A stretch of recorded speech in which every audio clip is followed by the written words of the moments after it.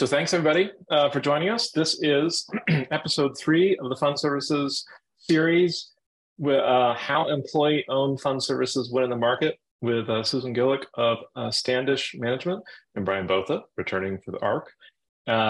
There's an opportunity to ask questions. We'll answer any of those as we get to the end. And Susan, maybe we can start with you. I think there's a fair number of people on this webcast who certainly know you well, but maybe you can give us an update. Yeah, sure. Thanks, Chris. Thank you for having me. Excited to be here today. So I'm Susan. I'm the president of Standish. I've been with Standish since it was founded in 2007. So I'm a founding partner. And before that, I worked at a number of buyout funds in the Bay Area. So I've been in the industry about 20 years, and given kind of my propensity towards technology, I've always had a technology slant. So a lot of people who know me, a lot of you probably know me because of this. I tend to know all the technology solutions in the industry, or at least try to get to know them, because a big part of what I do is advise on tech solutions for different private equity and venture capital funds. Some people think I'm an expert, although I'm not a user. So that's a little bit of an interesting dynamic. But the funny thing about it is I've actually known Bryan for probably as long as I've been in the industry. So at some point, I'm sure that will come up, dating back as early as our PwC days in New York. So Bryan and I go way back. So with that handoff, Bryan, why don't we start with PwC? Tell us a little bit about yourself. Yeah, thanks, Chris. Hey, everybody, by the way. And first of all, thank you for putting this web series together. It's been great to be, and it's great to be back, and also looking forward to the conversation with you and Susan today. So in terms of my career, like Susan said, I started back down the audit track at PwC about 20 years ago as a CPA in New York. My interests throughout that entire time have really remained at the kind of crossroads or intersection of technology and private equity. And across that time, I've worked really closely with many of the largest global fund administrators, advising them on how to get the best return from strategic investments in technology. And a key success factor here is, of course, how easily and quickly technology is able to be adopted for the client service teams who interface with both GPs and LP customers every day. So in a very direct sense, technology frequently comes down to the people factor. A little slow with my unmute button there. Excellent. So Susan, if we can return to you, I think it's safe to say that Standish has distinguished itself in the market based on the talent that you bring to each client. Can you explain what backs up each of those teams and individuals? Yeah, sure. So absolutely. I mean, as a firm, we always are talking about how the people power our company. So it's all about people, people, people. We're a professional services firm that utilizes best-in-class technology in order to do our jobs well, accurately, effectively, quickly, all of those different things. And that's really critical. One of the things that we'll probably touch on at some point today is maintaining those folks and keeping them in their seats and employed and happy and growing and learning at Standish. And we use technology to do that for them, to help them with that, to make sure they have the right solutions internally. We'll talk a little bit more client-facing later, but having those solutions internally so that they're not spinning their wheels, they're not spending their time doing work that's not value added, and making sure that when there's a process that they're performing that doesn't seem to be done in the most efficient manner, that they speak up. So we have a big culture in the firm of recognizing when things just aren't quite going as well as you think that they should be going. And I'll use an example. So I sit in our Boston office, and for the longest time, sorry, my dog, is right outside my office is one of our 2 copiers. And it's it's the subpar copier. It's the one you use when the other one is busy. The other one is this big industrial copier that's just does everything. It prints in color, it binds, it's just perfect. Everyone loves it. So I noticed one time that everyone was outside my office using the copier. And so it kind of gave me pause. And what's going on? So I go out and I ask, why is everyone using this? Oh, the other copier is broken. Okay, well, how long has it been broken? Oh, it's been broken for 2 weeks. did anyone think to maybe mention the fact that the copier was broken? So we are essentially, it's kind of a silly story, but if something doesn't seem to work properly, you should fix it, or at least make an effort to fix it. I think that that's critical, and we definitely have that in our culture. And I can even go back to when Bryan and I first met, to just keep talking about us. I was working at a private equity fund. I was fairly new to the firm. I was the controller, and we did our first capital call. And I was told that the way we do this is we print out the notices, and then we stand at a fax machine and fax them out. I thought that was crazy. So I'm standing there.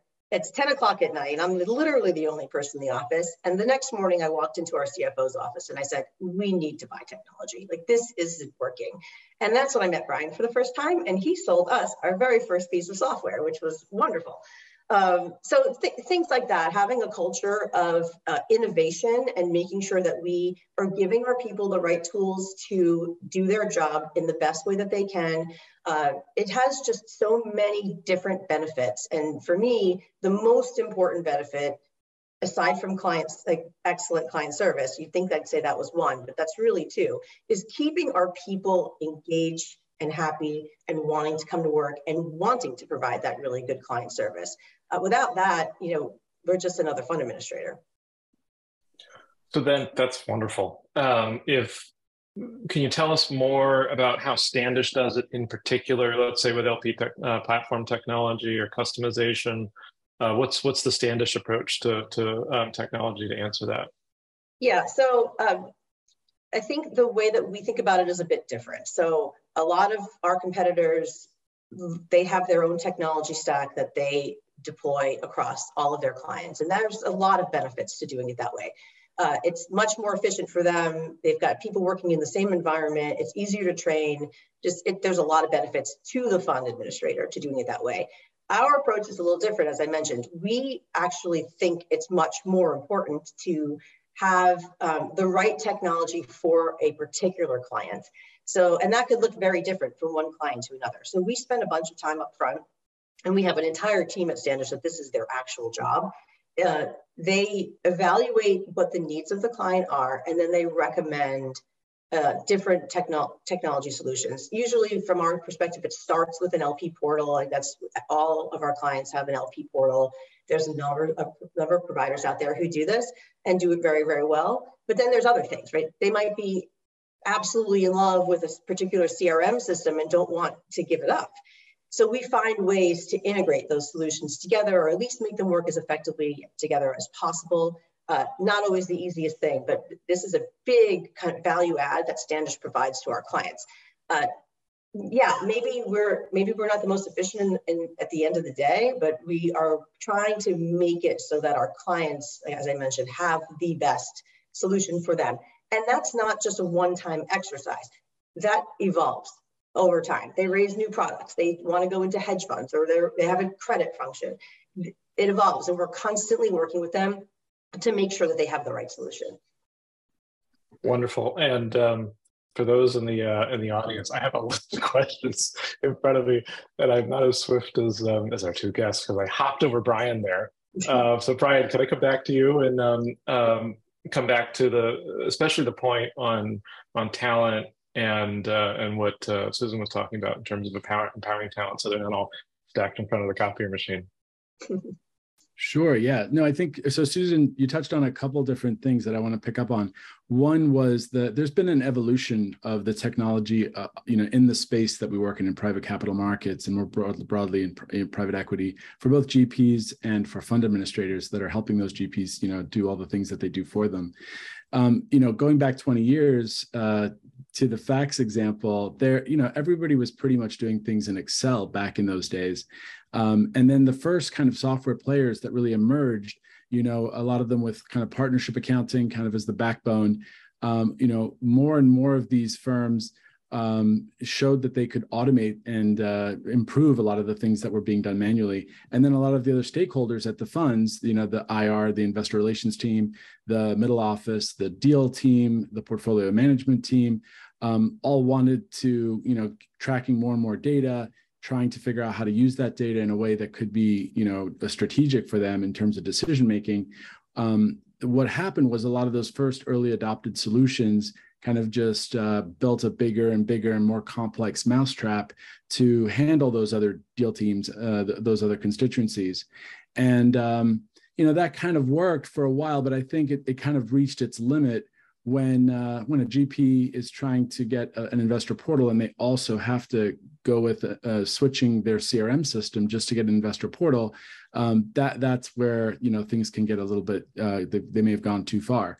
And today, the growing trend is kind of the opposite. It's this very focused type of solution that's really fit for purpose. So whether it's, you're talking about e-subscription capabilities, there's a lot of vendors out there that have come out in the last few years that are solving what was a very manual and paper intensive process to have, investors subscribe into the fund, whether it's GP carried interest calculations or cap table management or valuations of the portfolio companies. There's all these use cases that really have been neglected in a lot of ways and have been remaining sort of manual for far too long. And the solutions that are emerging are really fit for these particular needs, but they're also building in sort of plug and play capabilities to other best-in-class solutions rather than trying to build everything themselves and become like the one vendor for every GP or for every fund administrator. So that's where I see the evolving trend in the software space right now. Can I touch on that? Can I ask you to say more about the plug and play? I hear Susan talking about talent and making, I think, things easier for talent so that talent's not waiting for somebody to fix something and put in a ticket and wait around. How does plug and play or APIs fit into that? Absolutely. It's really important that, that when you're picking a solution, that now that there's so many great solutions out there to pick from, that it's not going to be causing a situation where the data that's in that solution is going to become siloed, and you're not going to be able to, for example, take the back office data that's great for financial reporting, which would be also useful for the deal teams to know exactly what their exposure is to the existing investments and how much they should follow on from, to get IRR and performance information, to be able to take that information and be able to give it across the entire organization for all the different stakeholders that might be able to benefit from it. And so it's really important when you're looking at solutions to make sure that you do have that capability kind of built in. And a lot of these solutions now do in fact do that. Myself working at ARC, when ARC was being created and built from the ground up, there's a lot of different folks out there that are already using off-the-shelf general ledger tools like QuickBooks and Xero and Sage Intacct. And so, we designed ARC with the intention that we would be GL agnostic. So regardless of what kind of GL this GP or this fund administrator is using, grabbing that data from their existing GL was important for us, rather than trying to tell them, oh, you have to abandon your GL and go with something else. We have to meet our clients kind of where they are and use, let them benefit from what's working and just make things better. And that also cuts down on the implementation when things can plug and play really easily and data can flow more efficiently and seamlessly between the different stakeholders and between the different tech stack that's in place. So another aspect of that, just another example, is a lot of these institutional LPs, PDF is still the common format for quarterly reports that go to the LPs in these investor portals. But more and more of these sophisticated institutional, pension plans and endowments, et cetera, they have their own systems, and they don't want to necessarily get it in a PDF. They want to grab that data and plug and play it into their systems. So another aspect of the ARC solution is to make sure that we can let stakeholders, download that data to Excel, download it to CSV, completely digitize the PCAP or the capital account statement, so that when investors looking at their allocations throughout the life cycle of the fund, or their performance of the different funds with that GP manager that they're invested with, that they can get that data and do whatever they need to do with it very quickly and easily. Excellent. I want to go back, Susan, to you in a moment and ask about employee-owned fund services. The headline was how employee-owned fund services win in the market, and the market is evolving underneath us right now. There's a lot of headlines. So before I do, Bryan, I wanted to see if I can put you on the spot a little bit. How do I, as a potential customer of a tech solution, put that tech solution on the spot during a demo, for instance, to see how plug and play they really are or aren't? Are there certain signals that indicate how configurable or nimble the solution actually is? Yeah, I think it really comes down to the existing tech stack that you're using, right? So if you're talking about an investor portal, for example, and you want to be able to, once the fund is raised and you've got some solution that's helping you automate and digitize the whole subscription process. So now, all the uploading of the passport by the investors and the KYC AML checks and deconstructing the entire LPA or subscription agreement into a docu-signable format. Now that that's completed and the investors are in the fund, and they're going to be going into the investor portal now for the life of the fund to get their quarterly reports, their tax information, et cetera. Having the investor, go back and re-upload all that information to get that data into the next solution, just, that's not a winning situation for anybody. So it's really important that e-subscription service talk to the investor portal, and that it can pass along the data that's already been captured, so that it's a seamless and a better experience for both internally and externally facing to the investor. Is it important for the portfolio monitoring solution to talk to the investor portal solution? Maybe. There's use cases where that may absolutely apply if investors want to be able to see a lot of that rich detail on the portfolio companies when they go into the portal. Sometimes that can be a flood of too much information. I just want to get my capital call and distribution statement and be done with it. So it comes down, there's no one size fits all with this stuff, but I think as you're taking on another solution or trying to automate a piece of what today is manual, you really have to think through what are the inputs, what are the outputs from that widget that you're adopting in order to make it work seamlessly with everything else that's already in place. So one small part of that is if someone has, especially a client or an LP, has to re-enter data, that is a sign that it is not plug and play and there's a problem. That's one sign. That's a sure, very, very obvious sign. Yes. Okay. When the customer experience falls apart at that level, that's hopefully it doesn't get to that level when okay. Yeah. Susan, so there are headlines about the market and what it means for private equity. What are you seeing from the fund services perspective? How do employee-owned fund services win in the market that we're trying to figure out right now? Sure. Yeah. So I think that there's a number of things that are happening right now.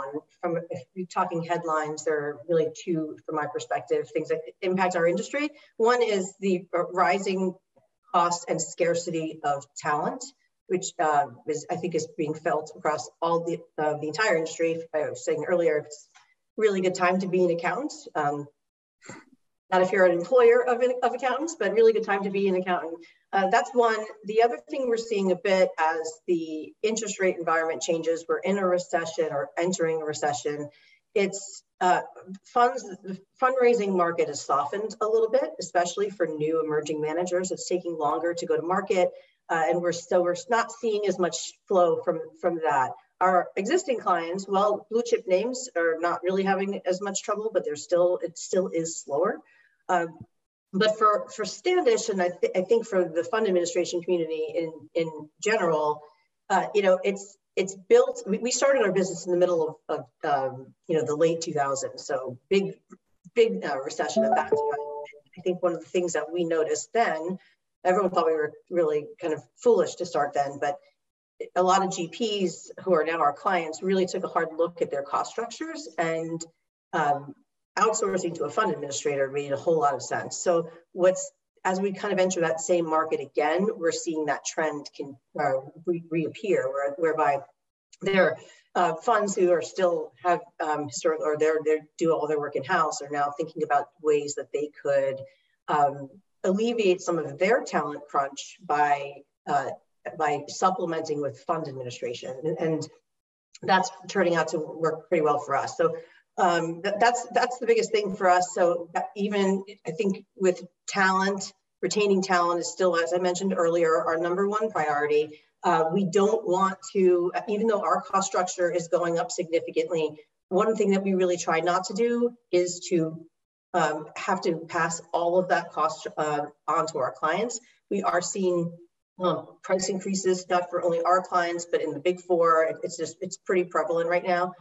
So one of the things that we always do when we see the labor market tighten is we then try to find additional technology to supplement the labor that we need. And an example, and my team, or our team, I should say, does a really good job at this. Like, as I mentioned, the copier was kind of an outlier example, but generally they're very focused on putting technology in place to help make their lives better. And if you indulge me for one example, I have a client who called me, this is probably 6 months ago, and said, hey, we are raising a new fund. We're probably going to close it the next couple of weeks. I need you guys to onboard it into our system.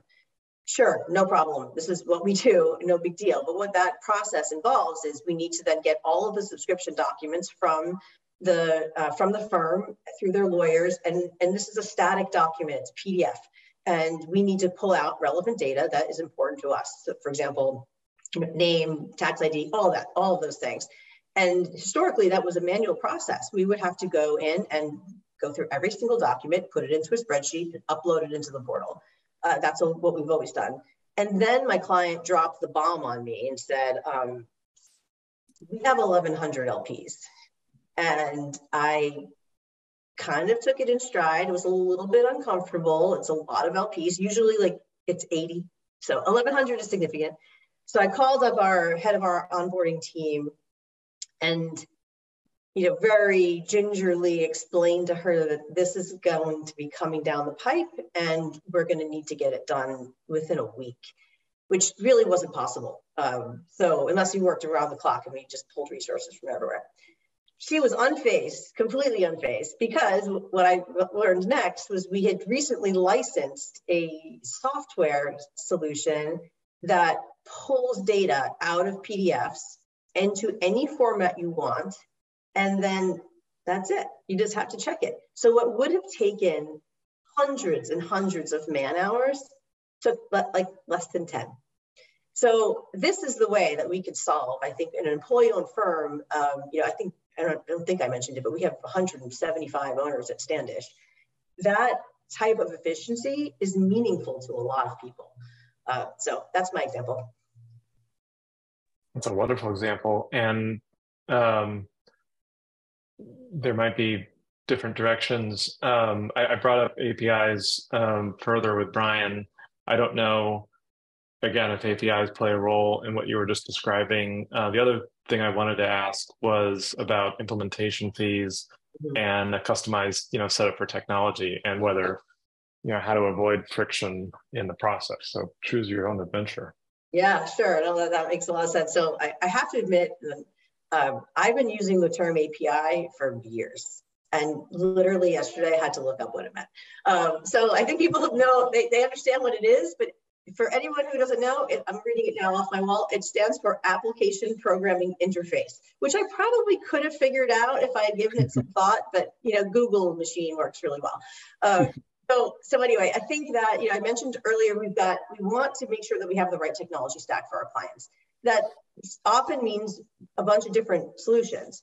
And one of the things that we love about ARC and others is when they have what is called an open API, which means that you can then plug different technologies. And sometimes it's even just Excel, right? You're able to upload. That I would consider to be an API as well.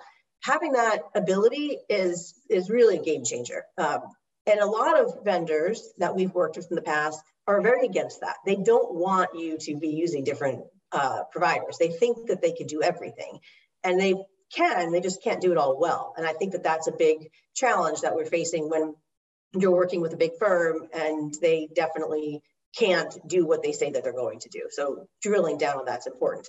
The other thing that I think is really critical, you mentioned how we can scale, or maybe you didn't, but I'm going to talk about it anyway. Being able to scale with different technologies is really important.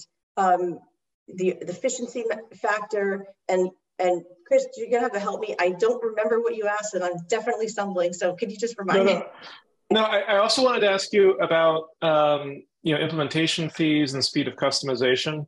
That was the other item. If you got me back on track. That's all I was asking.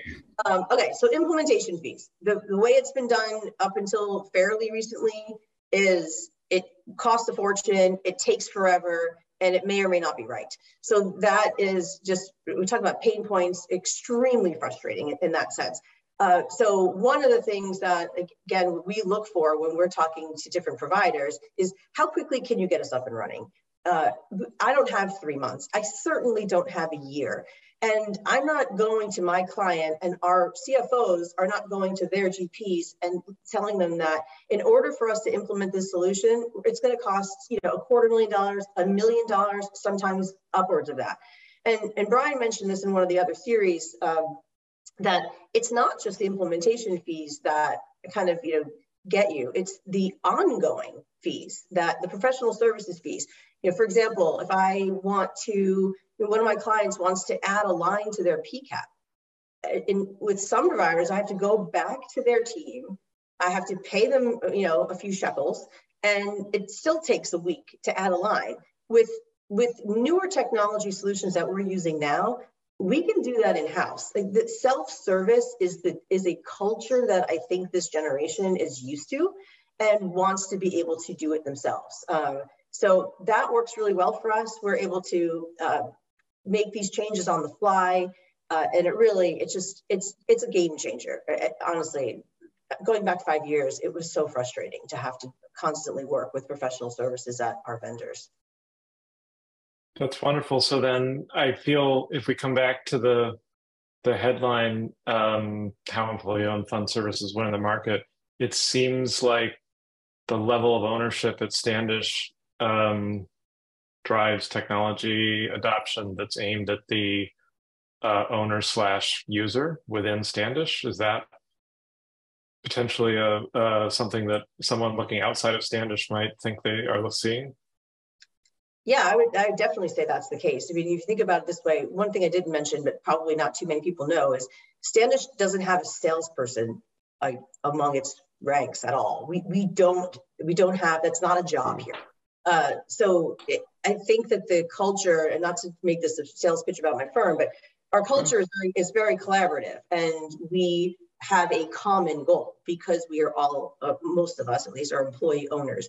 So technology, making sure that we have the right tech stack in place and creating all of this efficiency means that we can grow at a very fast rate without sacrificing quality, efficiency, and more importantly, employee morale. Like, we want our folks to, we don't want them working 80 hours a week. We don't even really want them working 60 hours a week. So we're going to give them tools to make sure that their day is manageable, they're learning, they can get promoted. Because the reality is, what we want to do, it's a very big four model. We want to hire people at the most junior levels, train them, they become proficient, they get promoted, they become proficient.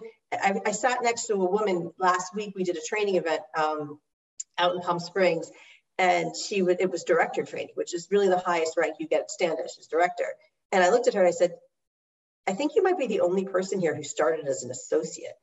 And her answer back to me was, because you guys taught me and gave me all of the tools to kind of move through the ranks quickly. And that's how we're going to be successful, in my opinion.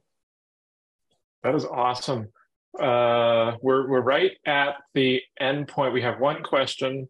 So I think this is for you, Susan. It's exciting to learn about Standish's embracing of technology.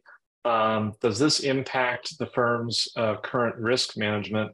And do you have how do you plan to strengthen, or how do you strengthen quality control to manage the risks from automation or system development? Yeah, so that's a really good question. So again, we look a lot like a Big Four firm, for those of you who understand what that means. We have teams of people at various different levels. We have doers, reviewers. So we take risk, obviously a risk-based approach to everything that we do. So there's multiple levels of review built in, especially when there's manual processes involved. And we're moving away from as many manual processes as we possibly can, but there's still some of them exist.